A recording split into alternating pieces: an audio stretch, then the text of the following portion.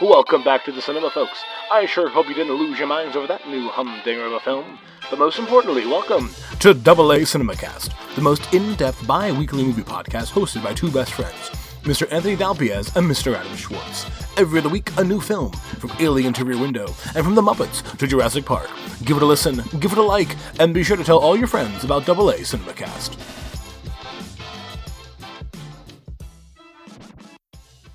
Welcome to Double A CinemaCast, your weekly film fix. This week, Anthony and I are joined once again by a guest that we talked about Minority Report with, Mr. Scott Peterson. I'm back. And I want to say thank you for bringing me back. I absolutely loved talking about Minority Report, and I look forward to diving even deeper to some other movies today. And I love that you used diving, because this is an aquatic film. This is a water-based movie, because we're talking about the first Pirates of the Caribbean, The Curse of the Black Pearl. Yeah! Yeah! No, I was thinking I should use some water puns. Yeah, it works. There's at least a few cups of water in this film I've seen, measurement-wise. Or at That's least the only reason I watched it. I heard that there was actually water. I only watch water-based movies. Waterworld, Titanic. Yeah. Only water movies. Only water-based movies. Yeah. And Minority Report. Not as water in it. They're in a pool, so it's they're in a pool. So kicking off this review, let's go around and because this movie's been out for a while. This movie came out in 2003. What was everyone's first experience, if you can remember, of seeing this movie? Ooh, well, this movie made a real splash for my family. I remember I remember my mom always had this thing with movies where, like, if something seemed like too scary or adult, like this one would have been in that realm. Mm-hmm. She would not let us see it or take us to it unless if one of her friends was like, oh, me and my kids saw this movie, then she'd be like, oh, we should do that too. So this was one of those cases, and we loved it from our first viewing. Mm-hmm. And this became a staple. Our family always seemed to watch it on Christmas for some reason. What a good Christmas film. I know, it's weird. We don't do that anymore. But this is just a classic. I've seen it dozens of times. So it was really great watching this again. I picked up on a lot of things that I didn't quite get the first few go-arounds. Mm-hmm. So I'm glad that we watched it for this episode. Yeah. Scott, what was your first encounter with this film? It's funny that you said the whole bit about it being too scary. Because that was like a concern for my mom at the time as well. Was that like, oh, the trailer looks scary, Scott. Are you going to be okay? But no, I ended up loving this as well. But I did remember walking in. It's like, oh no, my mom said it might be scary. But I think what's interesting is that very few movies growing up that I see that, like, man, I remember going to school the following week, like this, if I saw it like on a Friday, like the next Monday, and like, everybody saw it. I don't know about you guys, but like I remember coming to school and like everybody was talking about it, and which is kind of rare that it was like one that was like so universally like seen and loved and talked about. And I recently rewatched it, and if you haven't watched this as well, because I watched the Prop Culture episode about it on Disney Plus, and if you haven't watched that, it really sheds a lot of light on like a lot of interesting aspects of the film that I guess I just never really thought of. And so like, it's a nice companion piece when you like watching that and watching the movie. So I am glad to talk about it again, because it's really fresh in my mind. Yeah.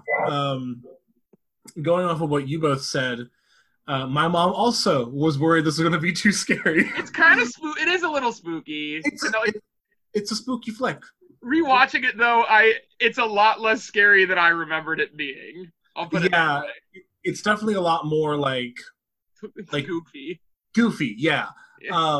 And while watching this, you mentioned the Disney Plus series Prop Culture, which I've also seen the episode on this film. But there's another series on Disney Plus for those of you who have it, called the Imagineering story, where it's the whole story of Disneyland and Disney World. And I watched all of those, and there was actually a quote from that documentary series that stuck out with me for this film. This still being a Disney movie and a movie based off of a ride, which is like, it's so weird to think that like this excellent, very well written, Oscar nominated film is based off of a ride at Disneyland. And like, the quote that stuck out to me is the guy who designs Splash Mountain and a few other like more thrill rides. He's like, the Disney ride philosophy when Imagineering is, it should be for everyone. It should have an element of thrill. It should push you close to the quote feeling of like, I might die. And then we pull you right back. Like we pull you right back from the edge of like, well, it's dangerous and it's not. And that's kind of how I feel like this same philosophy went into this movie, where like it's a swashbuckling, fun action film that everyone can enjoy. And there are moments that might scare younger kids if you're like 4 or 5, like the skeleton crew, working on the ship, that when that full reveal happens, like that can be intense, but in the same way that a roller coaster is intense, but everyone can enjoy it. Apparently, it scared moms everywhere. Apparently, moms all across America were concerned. Like, because I think it's weird that it's a Disney movie, but it has some, like, again, if you're a really young kid, some kind of scary imagery. But then again, a lot of Disney movies, I was just about to say, there's a terrifying imagery in it. Especially when you start looking at like the older ones. There's a lot of images. I used to always be freaked out by the bit in Pinocchio where the boy turns into a donkey. Yes, yeah. And I was always get freaked out by that. I was like, oh, it's really weird. And to this day, it's still weird to me. But like, there's a lot of Disney does have its tendency to be like a little pushing with its audience. Be like, all right, this is a little creepy here. Yeah, and like, this movie is PG-13. It is PG-13.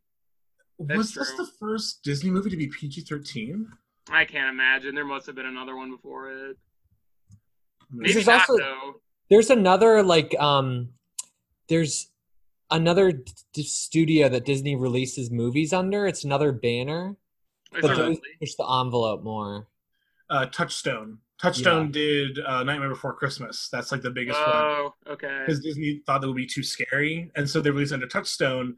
And then kids everywhere loved it, and they're like, actually, that was ours. It's not Touchstone, it's Disney. I think go ahead. I was going to say, Pirates of the Caribbean was the first PG-13 film released under Walt Disney Pictures. Interesting.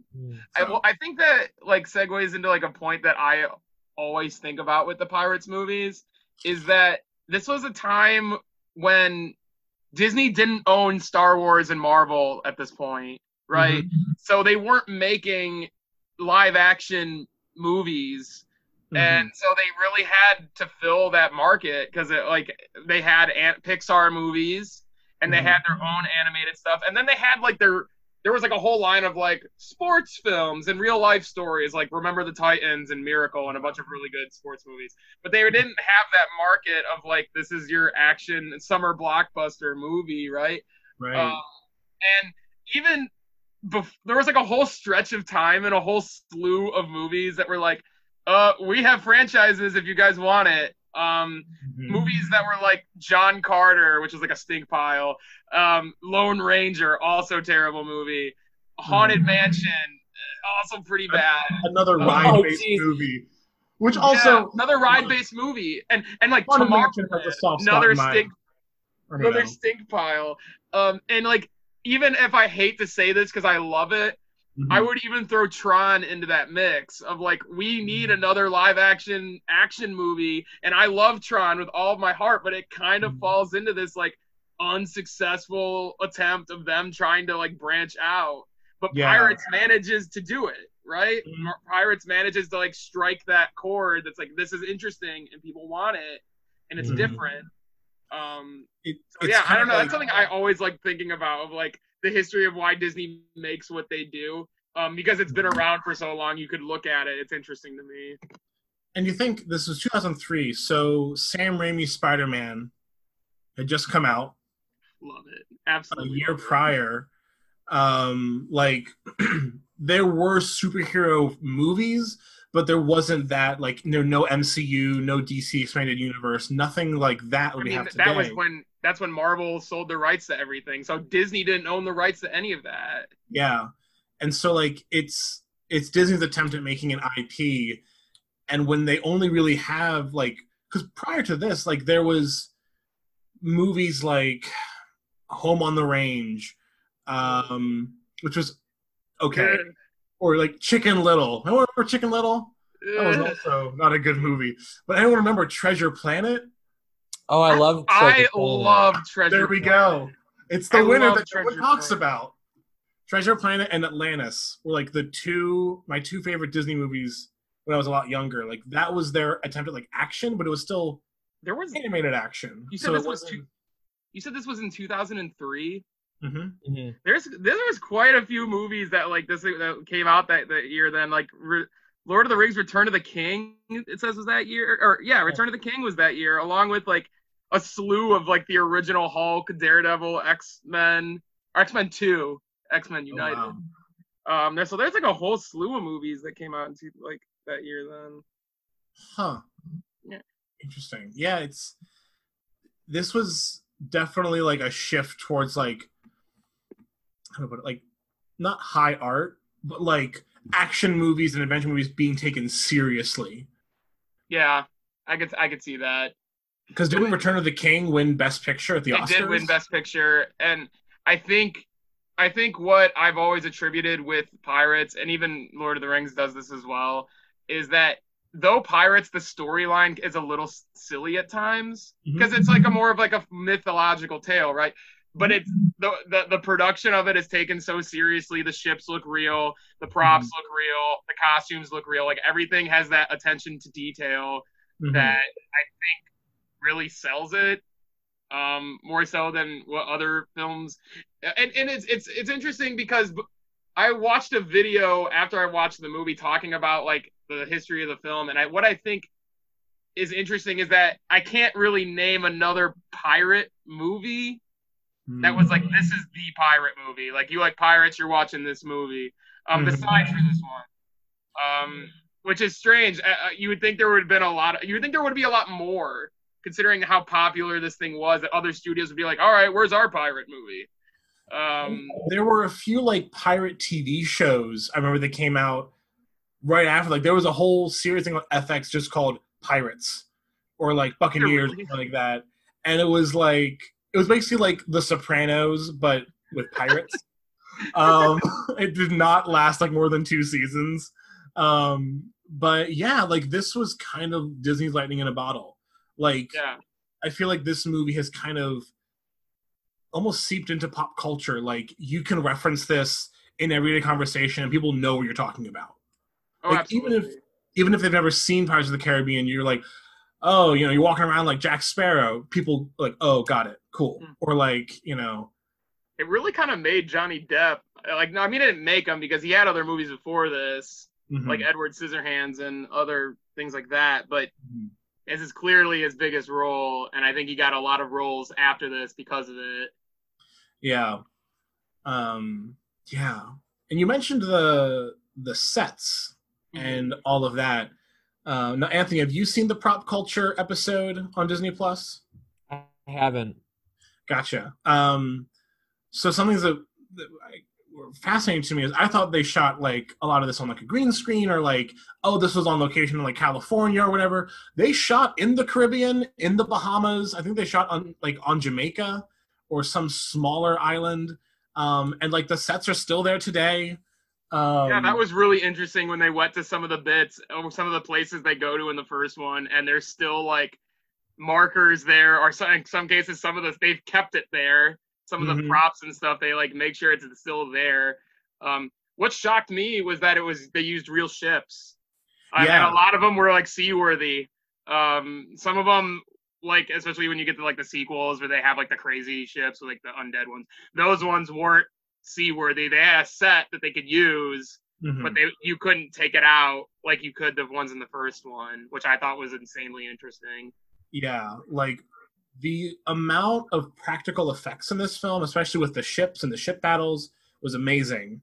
Having to actually shoot some shots in the ocean, just off the island, or the islands was fascinating. And I think what's great about this movie is, and we talked about this before we started recording, but I had mentioned that this was kind of like the original Star Wars, where the storyline to this film is straightforward. There are sequels that you can, it almost like a video game where it's like, here's the DLC for 2 and 3. You don't need it. If you just want, what is Pirates of the Caribbean? Here you go.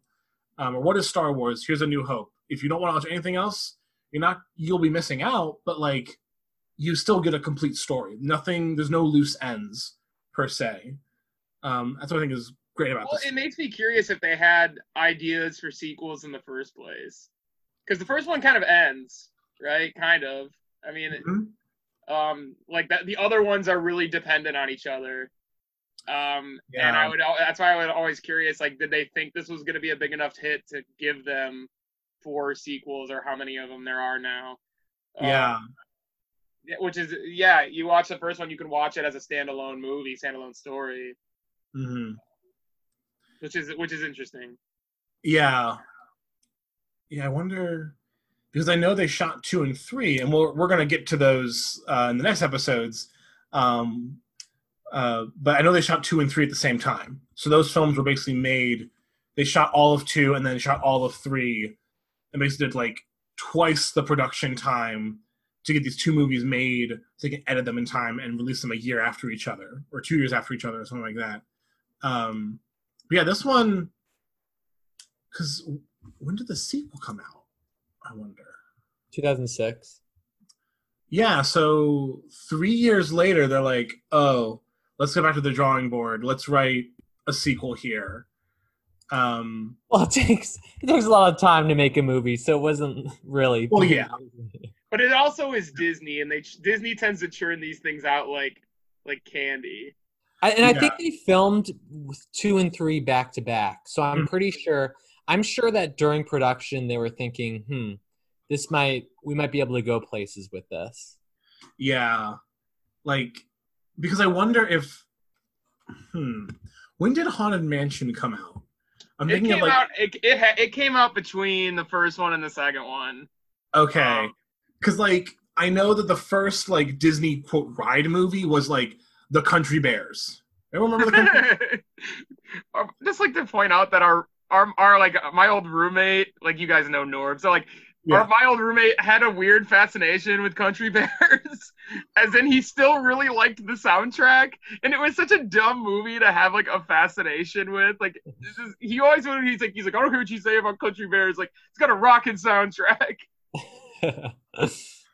Yeah, like Disney was this whole thing of like, well, let's, because what's really weird about, and for those of you, now, have either of you been to Disney World or Disneyland before? I have not, but I've been dying to.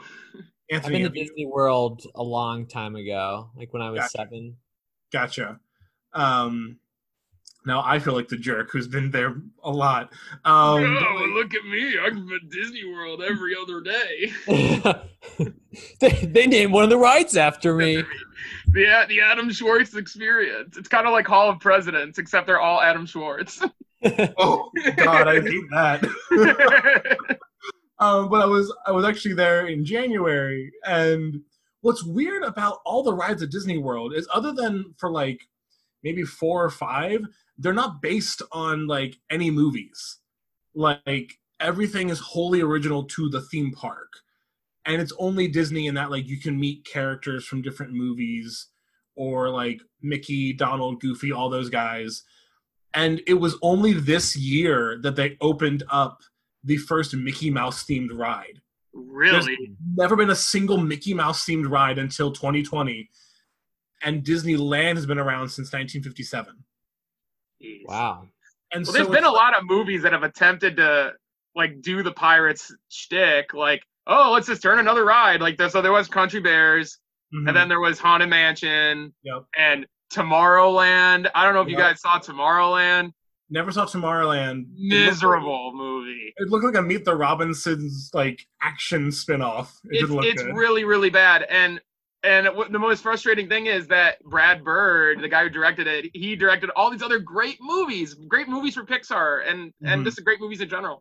And so, like, I remember going to see that movie. I heard bad reviews, and I was like, I don't care. It's sci-fi. It's Brad Bird. It's Disney. It can't be that bad.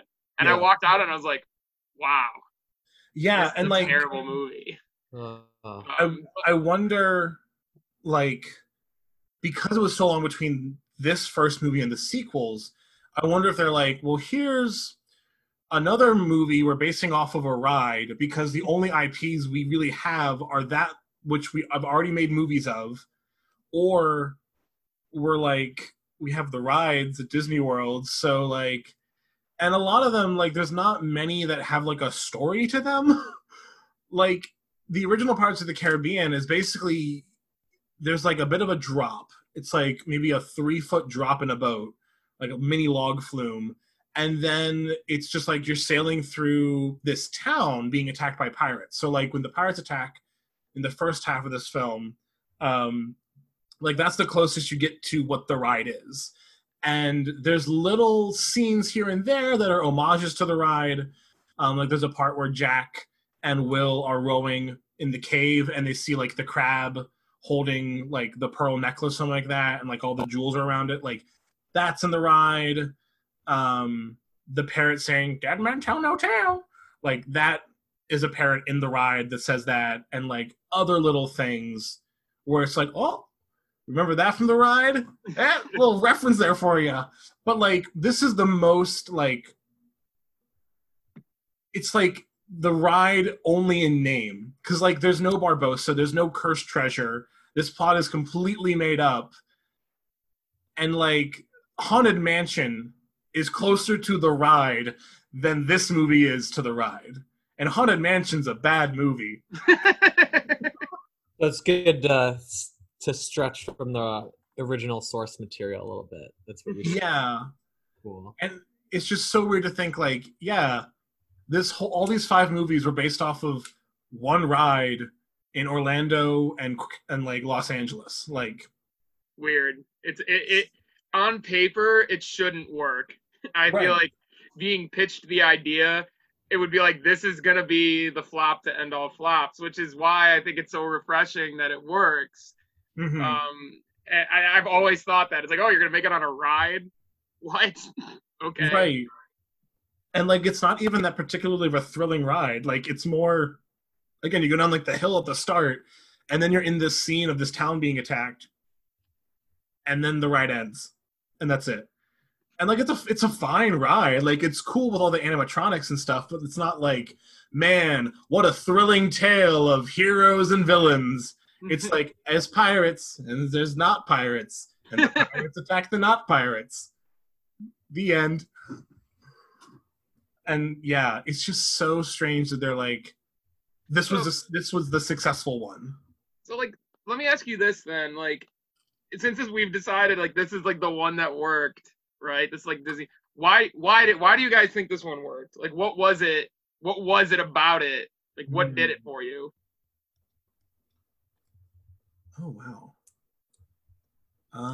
For me, I'd say I can't speak to the ride because I don't think I've ever. I haven't been on it either, so I'm just curious. Like, what I guess rephrasing my question of like, what makes this movie so popular? Why is this such like? Why has this stayed in people's minds after all these years? That's a better question, I guess. I think the world is so interesting, where it's kind of set in like the 1800s, like our real world history, using this myth like Cortez's gold and East India Trading Company, but also like throwing in a character like Johnny Depp, who's so colorful, so interesting, so entertaining.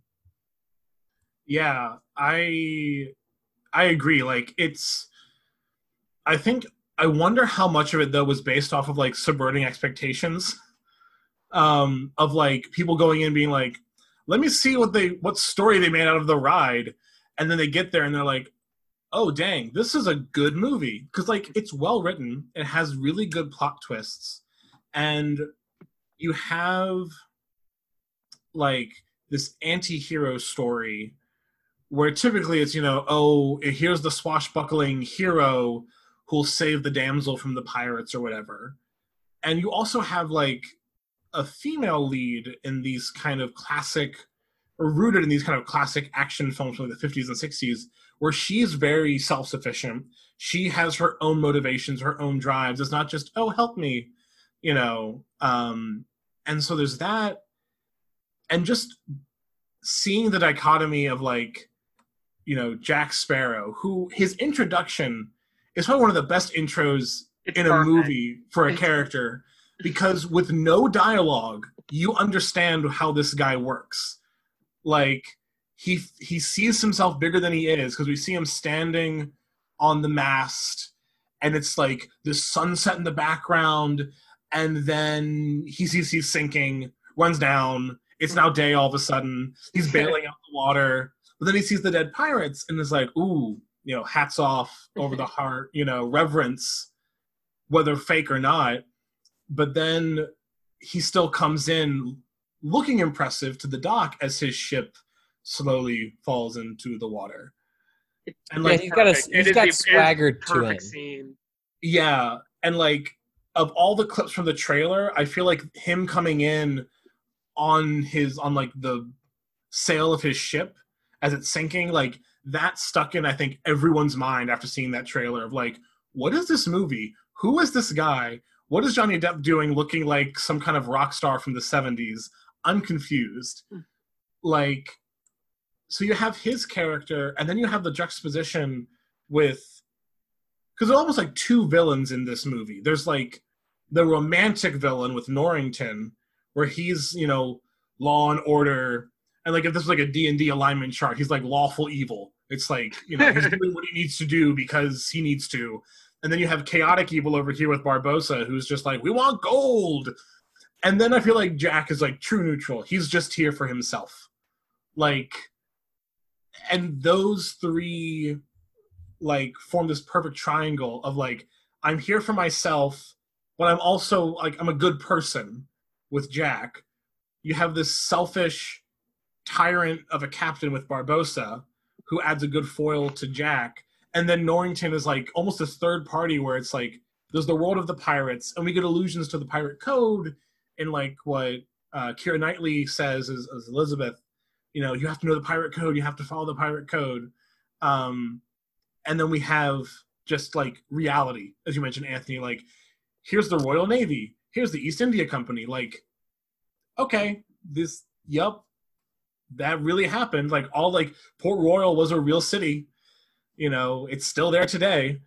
Like, Tortuga was a real city, but like, it adds just that perfect level of like fantasy adventure without being like over the top or like full fantasy like Lord of the Rings. So I feel like it's just subverting expectations is why it was so good. And like, I'm glad you brought up, because the one of my points that I wanted to talk about was that you were talking about like a good mix of action fantasy. Mm-hmm. I've always thought, I'll go out and say that, like, I'm not a huge fantasy fan, right? Mm-hmm. I love sci-fi, but I've never been a big fantasy fan. So like, though I've always liked things like Lord of the Rings, and I've always enjoyed the Harry Potter movies, part of me has kind of found it refreshing to see a fantasy movie that doesn't take itself so seriously. Like, it is always like, I can just go in and enjoy it, right? But one thing that I think Pirates does over, even in the ones that I don't like, there's a lot of Pirates movies I don't like, but what they all do is they're always so visually striking. And that's not even just from the sets and how good I'm talking like the character designs, the way Will looks and the way Jack looks, their costumes are very striking. But more specifically, I always look at the villains, and I'm all like in these movies, and especially in 2 and 3, like the pirates who become one with the sea, and they're like these crazy fish characters. Each one of them is so different. And in this one too, like the skeleton pirates are so different that like anytime any of them were on screen, I like couldn't look away from it. I just wanted to like look at what they were doing with it. And I've always found that to be like a reason that I kept watching it, because I always found it's like wow, this looks really interesting. And I always thought that the Pirates movies have that kind of edge over some other fantasy things. Not saying that like, oh, Lord of the Rings doesn't do that, because it does. But I just always found like their design, the villains' designs in this, to be very clever, and in a very Disney way. And like there are even moments in this film where they're almost self-aware of how over the top they look. When Jack's talking to Barbossa near the end of like, tell you what, go get like the Dauntless, go get the bigger boat, you can start your own fleet, you be the captain of the fleet, make me the captain of the Pearl, and I'll buy you a bigger hat. Like, like even like that, Barbossa's enough to be like, all right, cool, sure. I'll take a bigger hat. No, but like I always have felt that, like, you know, this movie does like give its credit to Johnny Depp and Jack Sparrow, but I've always felt that Barbossa as a villain is so underrated, because I've always loved him as a villain. And when you talk about great movie villains, you don't really hear Barbossa come up, but I always thought he was so interesting and so fun as a villain. And across all of his movies, I've always enjoyed having him come back too. Yeah, and like it's so weird because the actor who plays him, Geoffrey Rush, is this like classically trained British like Shakespearean actor. He was in The King's Speech and like a bunch of other like very British films where he's, you know, typically there's this uptight, very posh character, and here he's like sassy, he's mean, he's cruel at times. Like when they first try to lift the curse, it was like, we don't feel different. He just shoots one guy, and with no remorse. Like, even if the curse was lifted, he's just like, oh, I just shot a guy. I just shot one of my crew. And like, no one talks about it afterward. He's like, he shot me. Nothing from Barbossa. Just like, and like, you can see the drive that he has to lift this curse. Like, the one scene I think that was really, or that one moment that kind of hit that nail for me is like after Jack is eating the apple for a bit, when he escapes back to the interceptor. Barbossa's holding the apple, debates biting into it, and then just angrily chucks it off the side of the ship. And I'm just like, ooh, like that, just like the anger there. And like, and I guess when I was younger, I never was like, oh, that's not too bad. You're still alive. So what if you're hungry or whatever? It's not a big deal. But now I'm like, wow, this curse is messed up. Oh, I feel like you get that from when Barbossa explains it to Elizabeth Swann. He gives that whole speech about how like they have this hunger that can't be satisfied, a thirst that can't be quenched, this like constant lust that can't be satisfied, and all they have is greed. And then there's the like choreographed. This would maybe be the only one from that I could see as part of the ride, where it's like she comes out and the pirates are all like scrubbing the deck to that sound, and she falls and gets thrown up by them cleaning the sail or whatever. Yeah, and like what was funny is thinking back to the ride, there's only one pirate skeleton in the whole ride, and he's like, you see him for like 2 seconds and it's gone. It's weird. Anyway, look up a point of view like ride through video on YouTube afterwards, and you'll catch some of the references to the movie. Fun fact, the chest that was in this movie is now in Disneyland in the ride with the actual prop coins we see in this film. So that's fun. That's a little fun tidbit there. But yeah, like that like monologue he gives of like, you know, we heard that it was cursed. We didn't believe in it. So we spent the gold, and we spent the gold. And then we couldn't, like, drink didn't satisfy anymore, and hunger didn't, you know, it's like, it's so well written. Like, props to the screenwriters there, because that is just solid, like, villain monologue that's not over the top villain monologue either. Yeah, there's so many iconic lines in this. Like, and the perfect cap to that, where he steps out, he's all skeleton, and he goes like taking a full circle back to her first statement about not believing in ghost stories anymore. He goes, and Barbossa goes, you best be believing in ghost stories. You're in one. And then he breaks off the rum and starts drinking it. You see it just go through his skeleton body. Oh. Yeah, it's so cheeky, but like it works. Like it's like that line in particular, like that's the type of line that's like I would look at it and be like, oh yeah, look, they're winking at the camera as they say it. But then like they cap it off with that, oh, you see him do the drink bit, and it's like it like really, really sells it. And the perfect follow up to that, when she like runs back in, he slams the door and just like ha ha ha ha ha, like over the top laughter.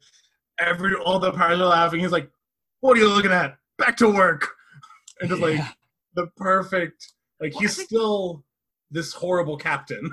Well, I think they're just really memorable characters, and like that's even across the board. Like because I realize everybody, like I said earlier, everybody looks at the three, right? They look at Will, they look at Jack, they look at Elizabeth Swann, right? But like it's even the other characters beyond that. This could easily be generic pirate number 3, but then you have Barbossa and another character that I've always really liked, and for some reason, and once again not really mentioned a lot, is I've always liked Mr. Gibbs, and I never understood like why I have a fascination with Mr. Gibbs, but I've always looked at him like throughout all the movies. He's always with Jack, no matter how terrible it is.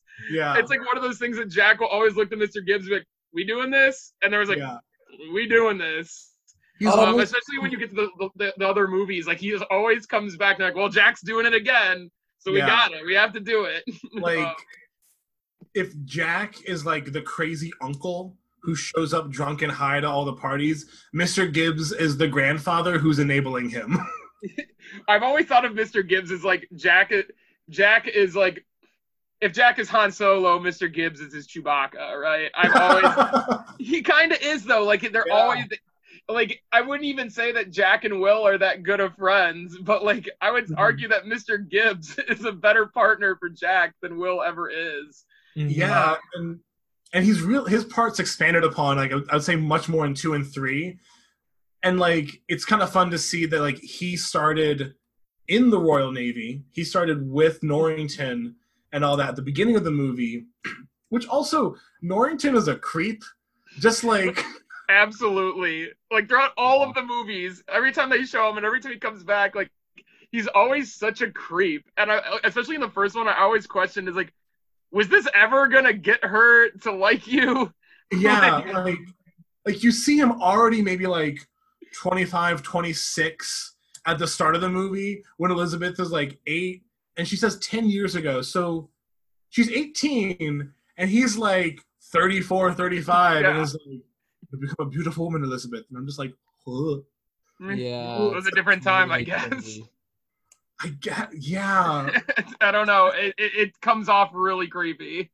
Yeah. Which is more like, it sets you off like right away that you don't like him.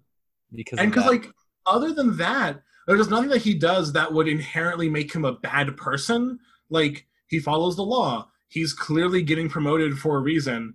I also looked into, like, what rank is Commodore in the British Navy. That is, like, next to running the Navy. That's like a 3-star general rank. Oh, wow. So he would be, like, in charge of, like, the whole Caribbean if, like, that's what his rank would have been. And so for him to go from that to how we see him in the next movie, which we won't talk about yet, no spoilers, like, his fall from grace is pretty gorgeous.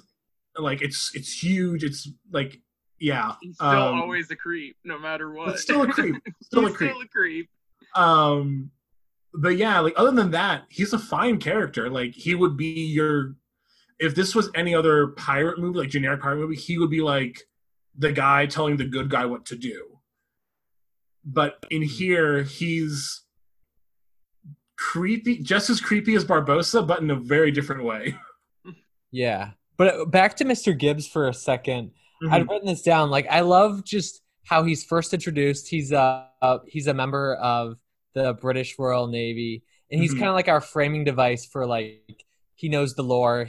Pirates are this scary thing, and he's so against it. And it's funny to see 8 years later how he's completely just he's he's on the side of pirates. He is a pirate himself, and just love that reintroduction to him is perfect. Him sleeping ostensibly drunk amongst the pigs, like that's perfect characterization. Like we know everything we need to know about where he's at now in his life. Yeah, like this movie does character introductions so well. Like you have Jack coming in, you have, I guess to a degree, like Will being washed up, this lone survivor of this wreck. Elizabeth singing the only song that's also in the ride, that Jack and her sing later. The yo ho, power slave for me, all that. Like, that's great because it's almost like this.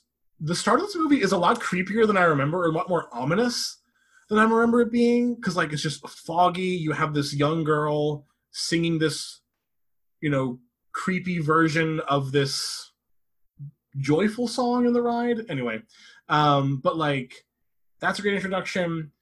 Hearing about. Okay, so here's a quick question for you guys. Because we know that Jack used to be the captain of the Black Pearl, he mentioned it to the two soldiers, or the two sailors, naval officers, who are guarding the interceptor. Mm-hmm. And the one guy, the fatter one, is like, well, he is the fatter one, the fat guy. I know which one you're talking about. If we're talking Star Wars, R. Porkins, if you will. So there's always one. Yeah. Or he's like, the ship whose captain was so evil, hell itself spat him back out. Is he referring to Barbossa or Jack when he says that? Because if Jack, Barbossa. But it seems like there's been this mythos of the Black Pearl being built up that I wonder if, like, were the myths there before Jack was marooned? You know what I mean?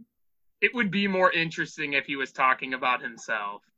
Yeah, because like I think that would be a really interesting play.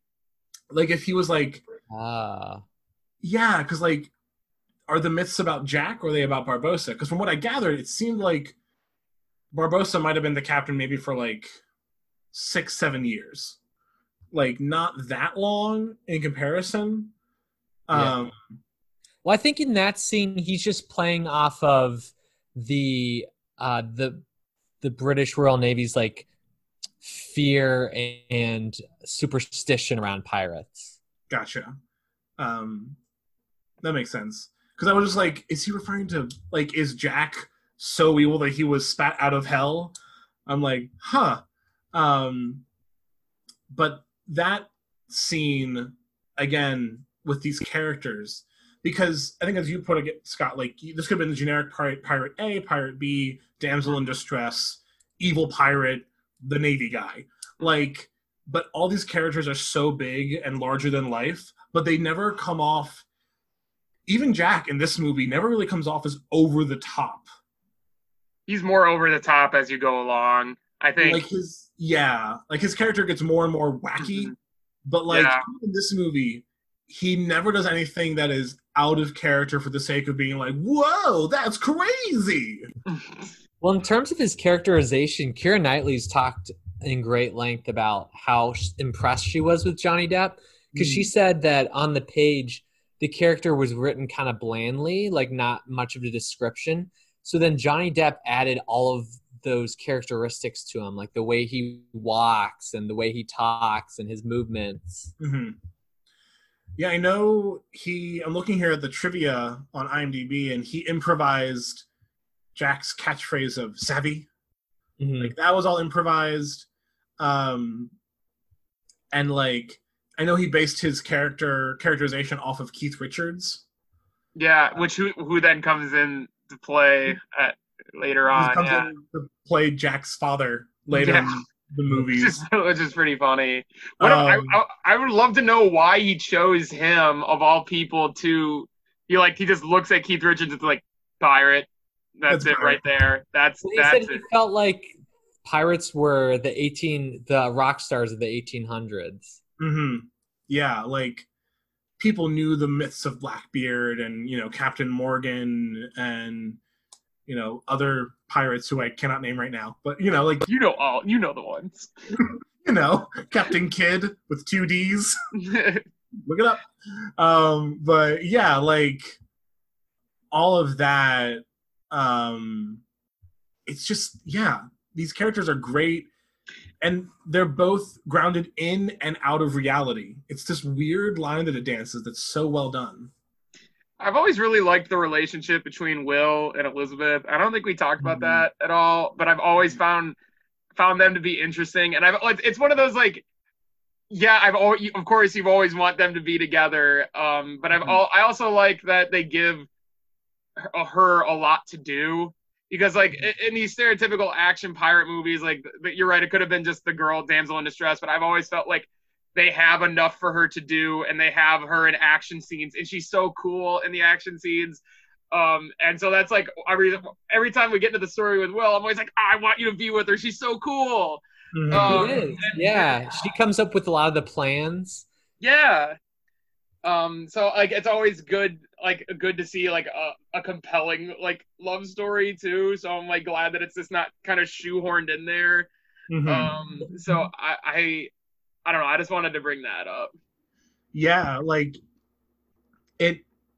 Yeah, and I love how Jack is kind of playing like almost like matchmaker at times, or like trying to give Will like dating advice throughout the film. Where like they're fighting in the blacksmith shop, and he's like, I make these swords. I practice for 3 hours a day with them. He's like, you gotta find yourself a girl mate. Yeah.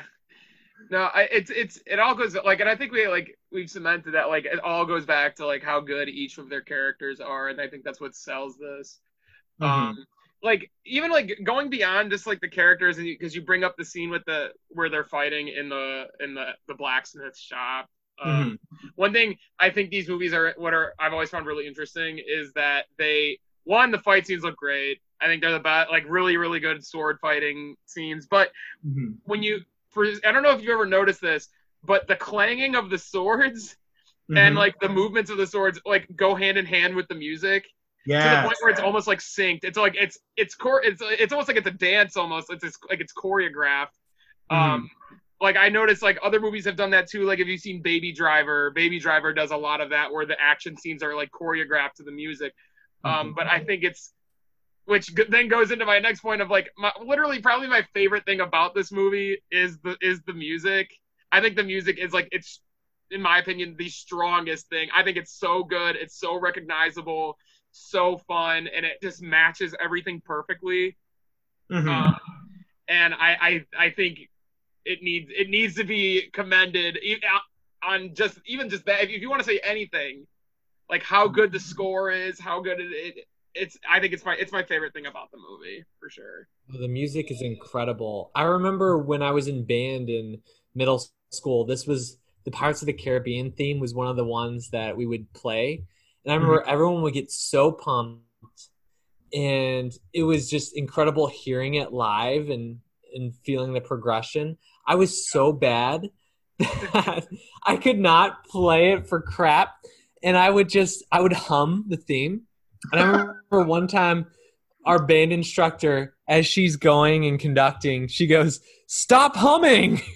I'm like, holy crap, how can you hear that? Like I thought I was doing a good job blending in, pretending to play my clarinet, looking like I'm blowing into it, but really I'm just humming along. Oh, you were a pretender. There's always like one or two that don't really play. They just kind of sit and like act like they're playing. Yeah, it was not for me. I did not have that skill. Yeah, I kid you not, I have 2 clarinets in my room right now. Do you play clarinet? I do. Yeah, I did. Is that what you played when you were in band? Like, or is that just like an add-on? It was when I was in band.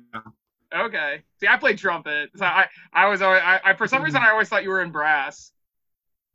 No, I was in clarinet and marching band too, concert and marching band. So, yup.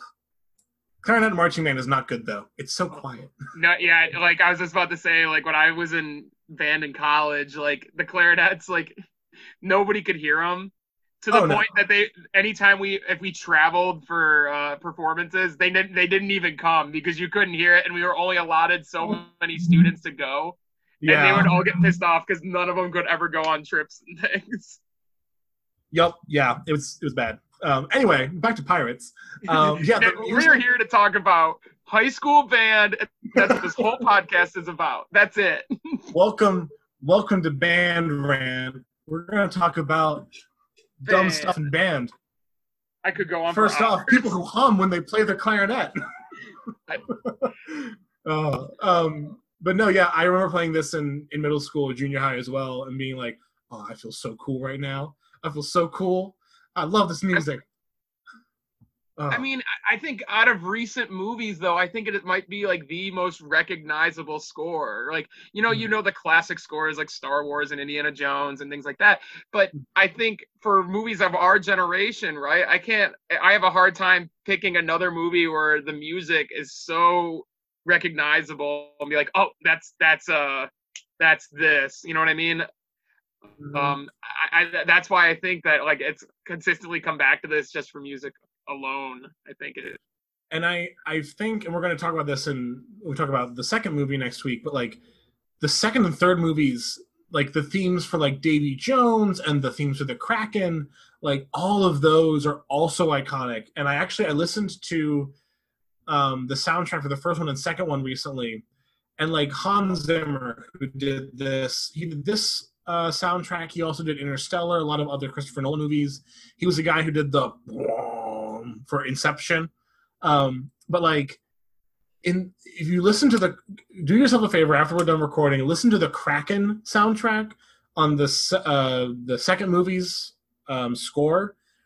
He throws in like electric guitar and like electric bass, but it's so well mixed with the action, like you were saying, Scott, that unless you're listening for it, you're gonna just completely miss it. But like, there's modern instruments in there. Some of these action scenes, like guitar, like electric organ, and it's just the music is so good in this movie. It just fits. I don't know. It once again, like maybe like on paper, just like the movie itself, you're like, oh, you're gonna use electric guitar in this. Like, it shouldn't work, but it does. Everything works with it. And beyond that, like Star Wars has like I would say there's like 4 big ones. You got the main theme, the Imperial March, the Force theme, and like maybe Yoda's theme. Like, I don't know, Duel of Fates, man. Duel of the Fates. Oh, that's true. Duel of the Fates. I'm thinking of like the original trilogy. Like people think like, oh, that that's the music. But this one, you have like kind of the grand, da da da da da da da da da. But you also have like the small playful like. Yeah, there's like Jack has his own theme. And it's separate from like the main score, and I always thought that was like his theme was very, very fitting because it sounds very lazy, but not lazy enough that it doesn't have direction. It's like the kind of yeah, and so it fits. That's why I wanted to bring it up. I kept thinking I was like, man, like the score is what I always remember from it. Yeah, and it's just so. It's just so good. It's such a fun movie. It is. And watching it last night, I was like, this might be like the perfect summer action movie. For me, at least. Throw in the claim. Yeah, like it's because a lot of summer movies, there's action, there's adventure. This movie is both wholly original and completely trope filled. Like it's both original and both copying everything that's ever come before it at the same time. It's both fresh and unfresh at the same time. Like, yeah, it's like peeling back a banana that's completely ripe and like completely green. It's like it's a paradox of a film that shouldn't work. Again, based on a ride. Pirates shouldn't work, but does. Literally, and it has that perfect blend of you have the romance with Will and Elizabeth. You have the kind of, horror elements with the skeleton crew. And, like, I rewatched this movie last night leading up to this podcast. And my mom was like, ooh, that's kind of creepy. And it was when they were walking under the ship. It's an awesome shot. It's such a. There's so many. And we talked about this, Anthony and I. We talked about this on the podcast before, but like for me, the measure of good like cinematography and like good imagery is like if you can pause the film, print that out, and put it on a wall as art. It's got like it's an excellent, well shot film, and like Jack on the ship, and the very first shot we see of him standing on like the sail, the pirates under the ship, you know, even the aerial shots of like Norrington getting his promotion, and that reminds me, the ending of this film is so perfect that I'm almost like, did we need the sequels? I mean, I enjoyed the sequels, but like, I think it was great. I don't know if you all, I'm sure knowing you two, you probably caught up on this as well. But at the very end, when it's Jack's execution, like all of the big quote learning moments or big elements from the whole movie come together in one, and it works. Like we have Elizabeth fainting, and she learned, you know, that fainting will get fall people off the top of it. Like too, there's like this whole thing of her falling. Like yeah, so like she faints. Will finally gets the courage to tell her I love you, to distract Norrington from the fact that he's about to go save Jack, and like it's just everything that like the characters have learned comes together in this perfect escape. And even the governor of Port Royal is like, you know, maybe when it comes to piracy is the best answer. And just like it's so cheeky. It's so like cliched, but it's so good. Oh yeah. I think it's a rare time where like when I talk about movies with the two of you, either myself or one of you always have a hot take, but it seems like we all like this one. Yeah, there's nothing about this movie. Like it's paced well. There's never a moment where you're like, all right, come on. It's not nearly as long as its sequels. That's for sure. It's like by the time pretty long though, isn't it? Over 2 hours. It's 2 hours and 24 minutes. Now that includes the credits. So maybe say it's 2 hours and like 18 minutes. Yeah. But like, come the end of the movie, it's kind of this. I always like to think of whenever I get to the end of a movie of like, where did we start? Like, how did this movie begin? And it's like, this movie started in the fog with this girl singing this creepy song, and we end with our hero Jack, hand on the wheel, compass in hand, you know, bring me that horizon. And it's just like we almost like demystified, no pun intended, like pirates. Like pirates are these like adventurous, just fun. I mean, pirates in real life were horrible, and like very not fun. Not fun.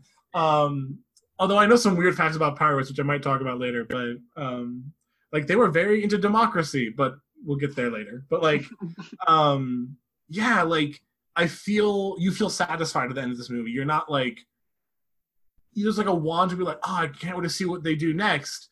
But it's not in a way like how Pirates 2 ends with a very clear like, there's going to be a sequel. You know, wink, wink. Like, it's not like any of the Marvel movies where the after credits scene is like leading into the next one and the next one and the next one. You don't have to feel invested. It's like you can go in and out, mm-hmm. which tends to be a problem with a lot of blockbuster movies now. Yeah, I think. And so this one, you genuinely care about these characters. They're genuinely good people. They're fun. I wouldn't say they're good people, but they're genuinely well-written characters. And there's not a lot of like, you know, overused situations.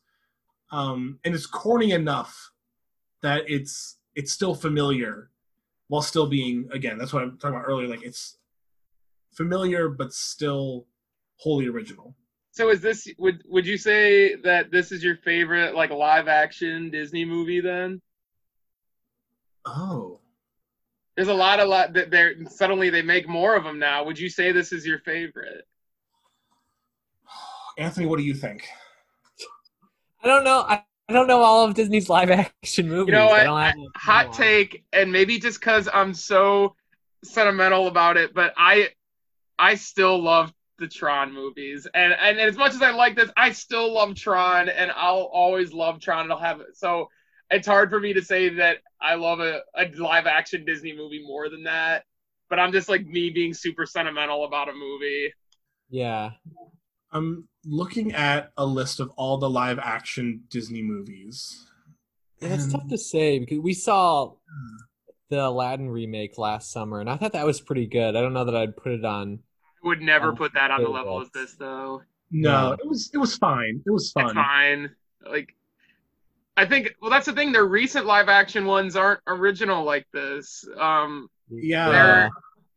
I have yet, besides for Jungle Book, I have yet to walk out of a live action Disney movie and be like, wow, I loved this. Jungle Book was the only one that I loved. Every other one, I think I come out and it's like, it's fine. If I didn't see it, it wouldn't be the end of the world. Yeah. You don't have to see it. Right. Looking at the list here, like, Disney's done pirate stuff before. They did the live action Treasure Island film based off the Robert Louis Stevenson book. So, like, they also did Treasure Planet. Which was a much better version of the same story. I will fight for Treasure Planet to the day I die. I just love it. There's a great Goo Goo Dolls song in there. It's so good. It has a good soundtrack. So good. Disney's on top of their Pirates game. We know that. Yeah. I mean, Peter Pan, the main villain is a pirate, also, they didn't write Peter Pan, though. That was a separate thing. That was a book as well. Yeah. James and the Giant Peach also had pirates in it. Remember James and the Giant Peach? To this day, I still think that one's too weird. I just can't get into it. I remember it was on the commercial, or it was like one of the trailers for Toy Story. Like, there's so many Disney. I was pretty singular-minded. I was just so into Toy Story. And there would be like, it was Honey, We Shrunk Ourselves was also in there. And I remember always seeing the trailers and just having no interest whatsoever. It's funny you say that, because I just watched Honey, I Shrunk the Kids. I like rewatched it maybe about a month ago. Well, Honey, I Shrunk the Kids is great. Honey, I Shrunk Ourselves, I also just want to point out that those movies are like deceptively gross.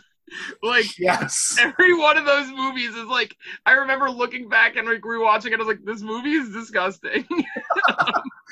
It's not. It's like rewatch it with that in mind. Like, it's kind of gross. It's a very gross. And then there was a third one.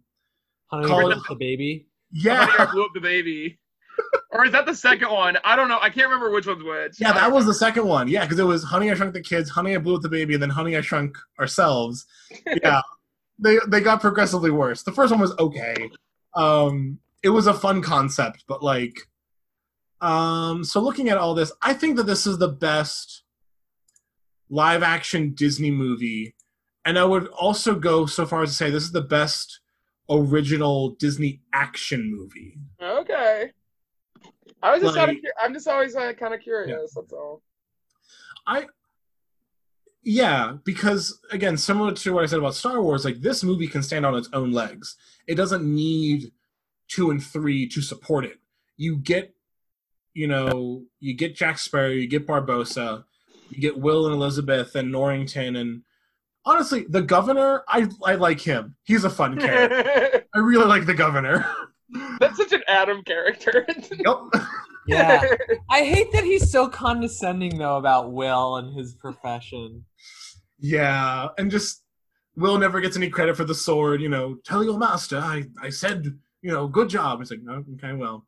And then, the blacksmith knocks out Jack, excellent job, Mr. Brown. And that guy's voice, Will's boss's voice, is so gross sounding. Just doing my civic duty, sir. It's like, ugh. But is it as gross as Honey, I Shrunk the Kids? True. And if you say it's not, it's actually in the third one. I want you to go back, watch the scene where they fall into the chip dip, and tell me it's not disgusting. Yes, that's the scene I remember from the trailer. It's vividly so gross. remember that. And isn't the daughter about to eat them? Like, she's about to eat the chip dip. How does she not notice them? Like, I know they're small, but Also, like, whenever characters... Quick aside about Honey, I Shrunk the Kids, that whole We franchise. should do a whole episode about Honey, I Shrunk the Kids. We, like... Whenever things get shrunk in things, like, typically it's like, oh, it's like the size of like a mouse or whatever. But here it's like, they're smaller than ants. They're, like, microscopic. It's terrifying. oh, they're that small. In the first one, yeah, they ride. They ride the ant.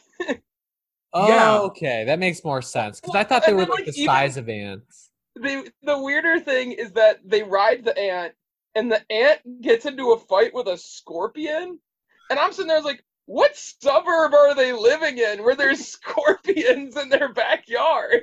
I mean, I don't know about California. If it's California, maybe, but like, yeah. And also, a scorpion would win. Like, It did win. It oh, it did. does? Oh, I forgot. I Yeah, thought, and the Adam's like, saddest that's part- right. I do love this movie. Thanks for reminding me. It's like, and no, it does win. In the saddest moment in cinema history, Auntie dies at the hands of a scorpion. They all crowd around it and then hug the ant as it dies. Oh, geez. It's so sad. Disney needs to stick to the animation other than Oh, Pirates is man. fine. And just like they redid Alice in Wonderland, which was a little weird. Weirder than the original animated movie, which is already strange. Oh, already really weird. Like, Maleficent was... Honestly, I hate that movie. It's dumb. It was not Fine. necessary. It It's changes too fine. much. Cinderella was meh. Aladdin was decent. It's okay. I have yet to see that movie, and I have no desire one? whatsoever to see the live-action Lion King. Oh, it's not even Totally live action. It's still unnecessary. digitally animated. Right, I say live-action, but like the National Geographic version of Lion King. It's very okay. Yeah. Like, I don't know. yeah, I don't know, but no, I think this is the best one, and this one. You're telling me you don't like John Carter? Is that what you're telling me? Mm, Go watch the steaming pile that was John Carter, everybody. yikes! It's not. Yeah. No, I think that this is. I mean, now that Disney owns Marvel and Star Wars or Lucasfilm, I'm not counting those. Like, this is the closest I would say they ever got to an IP at the same level as those two. I agree with that. At least Star Wars. Marvel has its own, like, it's comics and TV shows and other stuff beyond, but like in terms of just movie to movie, Pirates of the Caribbean is, I think I've heard this comparison before, like it's our generation's Star Wars. Like, oh, did you see Pirates of the Caribbean? I remember Pirates of the Caribbean. I wouldn't call it that. I wouldn't say it is our generation. I still think that Star Wars can still be considered our generation's Star Wars. I know, that's just a buzzy thing. Like, remember after The Dark Knight came out, every franchise was like, we're doing this, but it's Dark Knight style, like more grounded, inspired by that. Like X-Men First Class was described as that. Like, it's all the heroes, but they're dark. Well, I would argue that something like you say that, but I would also argue things something like Jason Bourne. It seemed like after Jason Bourne, there was a slew of movies that's like, oh, we're gonna do this, but it's like James Bond, but it's also like Jason Bourne in a way. I think that was another Was one. it Jason Bourne, and like there was a point in time where one of the characters would get the focus on the camera and be like, "Oh my god, it's Jason Bourne!" Jeez, in every movie he turns to the camera. Jesus Christ, it's Jason Bourne. But this isn't about Jason Bourne. We're talking Captain Jack pirates. Sparrow. So we're getting off topic. Also, I think and we won't talk about 4 and 5 because they go way off the rails. I'll fight for 4. I like 4. It's okay. I like 4. Like, those movies are very strange. And I did a whole Twitter rant a while ago about why the 4th movie makes no sense if it's set in our universe. Because the timeline of things make no sense, but whatever. Now, after 3, I think you kind of throw logic out the window. It's just like, clearly. Like, I think what's unfortunate, and there's not really another character I can think of that has had this happen to them, but like more and more as the movies go on, like Jack gets weirder and weirder and weirder and weirder. And even the movies get weirder and weirder to the point where in the 5th movie, the openings, and we mentioned this before we started recording, the movie starts with them stealing a building with horses. You can't do that. Never. That's not real. Never. And it's so over the top. And it's just unfortunate that this first film, which is so, again, perfectly encapsulated, just solid, that the character kind of like, it's almost the downfall of the writers of like, let's make him, everyone knows Jack Sparrow is the weird pirate. Let's make him weirder. I would argue, and I know I'm the only one who thinks this, but I would argue that Thor does that. And that's Thor's role now, is that he's the weird one. And I hate it. Comic relief, yeah. That's fair. I hate it. And I've told Anthony knows this. He's tried to convince me that Thor Ragnarok is a good movie, and I hate it so much. But yeah, no, I agree though. I agree. Yeah. And so it's just unfortunate that ultimately happens to this franchise, but we won't get to there. We won't talk about the dark times. That's to be continued. Yeah. To be continued. Because I'm pumped for the second one. There's so much I love about it. Like just Davy Jones, just I love that whole look. And like the look of the characters, the look of the Flying Dutchman, the shot of him playing the organ. We'll get there. We'll get there in the next episode. So hang on to your seat. Hang on to your seats, everyone. Hang on to your hats. And find... No, never mind. I was going to be something quippy about a monkey, but I can't. Oh, that's one thing we should talk about. I was thinking about this while I was watching the movie. The monkey's dressed in pirate clothes. Yes. So someone took the time to make custom pirate clothes for the monkey. Which, like, from a movie standpoint, is like, okay, well, the costume designer does that. But in world, it's weird. Yeah, who are the pirates? The pirates have the time to be like, you know what? We're doing this. That monkey needs to be clothed. And justify it, being like, isn't he all cute now? Other monkeys need to know that this one is a pirate. Or like, who was the pirate who was like, that monkey be indecent? Is there a bunch of other monkeys wearing non-pirate clothes? Just wearing suits and ties. Just wearing like you were saying, the dad or Elizabeth's dad has like, he's like the governor or whatever status he was. Is there monkeys dressed like him? Governor monkey. Yeah. Everyone gets a mini version of themselves as a monkey in this universe. This is the questions that are never answered that I need to know. Also, like, I like that the monkey is also cursed, that the monkey also took some gold, and that, like, it doesn't matter what you are, if you take gold from the chest, you will be cursed. Yeah, it's a nice touch. Yeah, it's good. Well, I think we've said all we can about this movie. So you can look at this review, much like the Pirates of the Caribbean films, as a singular review. And you can look at it and you don't have to listen to anything else. And this is a perfect review about Pirates of the Caribbean. But we're going to keep going. We're going to do 2 and 3 following the next 2 Mondays. So be on the lookout for that. So next week we'll be covering Pirates of the Caribbean, Dead Man's Chest. So we will see you all then. This has been another episode of Oh, wait, hold on. I'm wrapping up. We didn't even rate the movie. What am I doing? Whoa. I'm getting ahead of myself. Out of 10 pieces of cursed Aztec gold, what would you give Pirates of the Caribbean, Curse of the Black Pearl? I don't know if I'd give it a 10 because I think that's perfect. Mm-hmm. I think I definitely give it like an 8.5 or a 9. Okay. That being said, I would give the scene where they shrink and fall into the chip dip in Honey, I Shrunk the Kids is a 10. Just saying. No, but I think I'd give the movie about an 8.5 or a 9. Okay, gotcha. Anthony? Ooh, I'm floating right around there too. I would do 8.5. 8.5. Gotcha.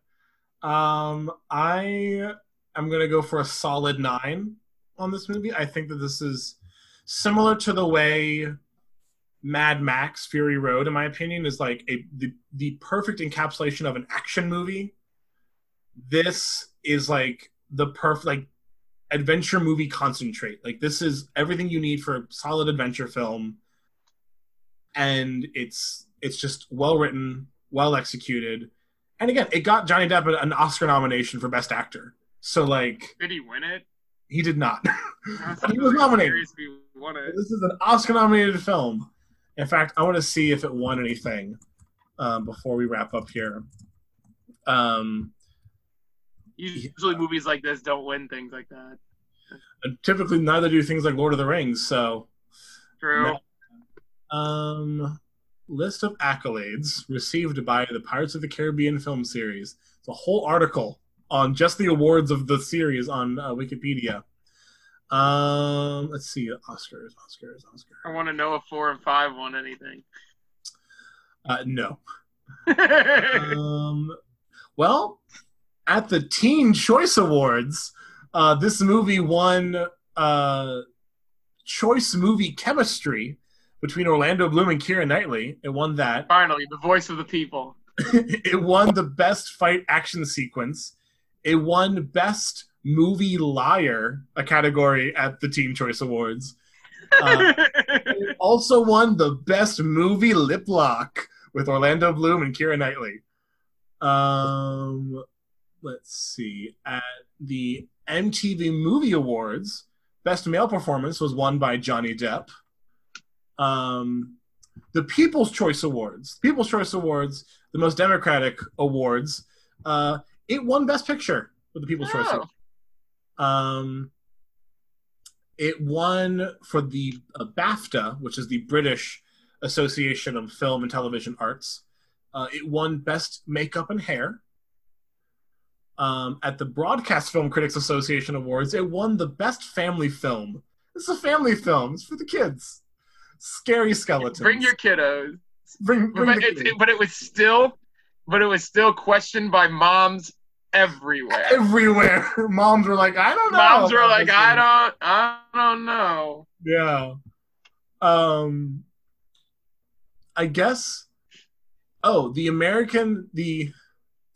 not the ASCPA, the ASCAP, the American Society of Composers, Authors, and Publishers.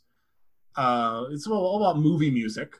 It won Best Film there. And at the Academy Awards, it didn't win anything, but it was nominated for Best Actor in a Leading Role, Best Makeup, Best Sound Editing, Best Sound Mixing, and Best Visual Effects. Ooh. So nominated for 5 Oscars. So this is an Oscar-nominated film. I won't give you a spoiler, but things get better when we get to the second movie at the Academy Awards. Ooh. Can't wait. And they get worse after the third one. As to be imagined. And the fourth one has like no awards listed, and 5 isn't even mentioned in this article. I'll fight for 4, man. I'll stick to my guns. So, well, this has been another episode of Double A CinemaCast. Thank you all for listening, and we'll see you next week. Nice.